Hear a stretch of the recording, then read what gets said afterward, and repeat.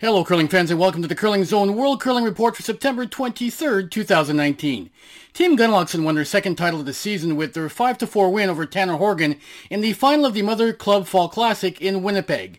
Jason Gunnlaugsson and his team went through the event undefeated, including a quarterfinal win over Team McEwen, who saw their skip, Mike McEwen, play his first event of the season after off-season surgery. In the women's event, Laura Walker and her team also went undefeated, including a 4-1 win over Team Cannon in the final.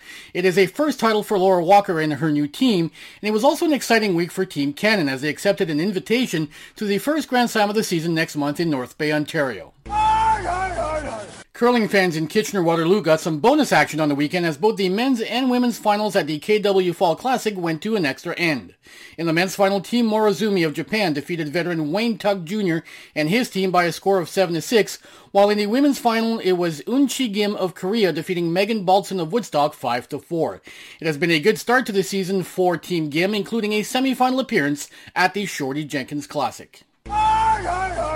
There were no big surprises at the Bayer-Simonson U.S. Open in Blaine, Minnesota on the weekend. 2018 Olympian Nina Roth and her team defeated Cassie Potter 8-5 in the women's final, while 2018 U.S. National Champions Team Ruonen defeated Corey Dropkin and his team 5-4 in the men's final. And that's your news and notes from the world of curling for September 23rd, 2019. If you haven't done so yet, please follow the From the Hack Facebook page and Twitter feed for access to all our curling-related content.